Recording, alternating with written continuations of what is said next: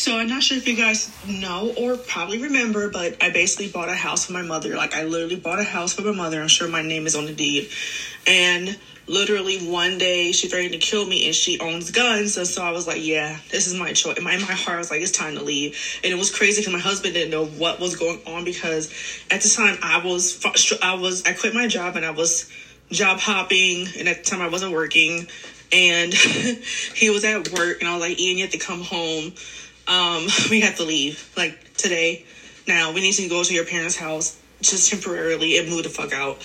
And he was just, confused, because he knew that things were bad between my mother, but I'm sure it shocked him when I randomly called him that day, like, yeah, we gotta go, we have to leave now. So I called the police on my mother, and she got arrested.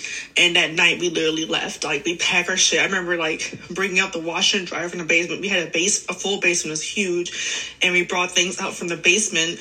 And I told my husband, let's barricade the side, because it's just a duplex. So we lived downstairs. My mother lived upstairs.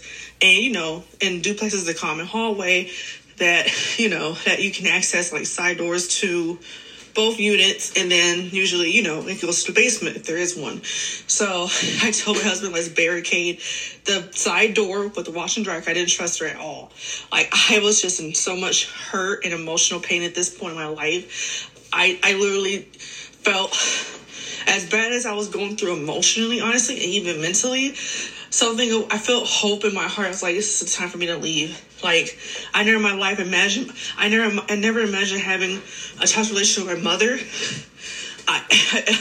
I'm not trying to be, I don't know what I'm going to say, but I've always imagined maybe this situation would happen to me if I had a boyfriend and I moved in with him and things didn't work out, and, that type of thing. But yeah, my mother. So that I had a miscarriage right before too. So it was a very emotional, dark place in my life right at that point.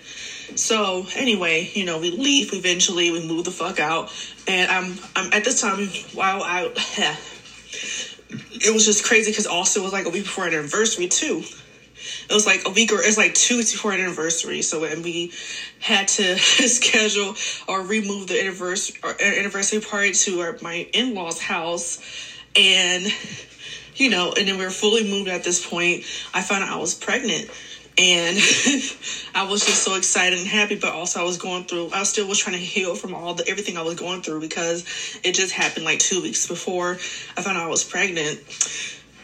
And basically, as soon as I knew I was having a boy, you guys know my son is named Xavier. So Xavier, I didn't know his name, meaning although I had that name in my heart for literally over a decade, I never knew what it meant. So I looked it up, and Xavier means new house. And we got a new house.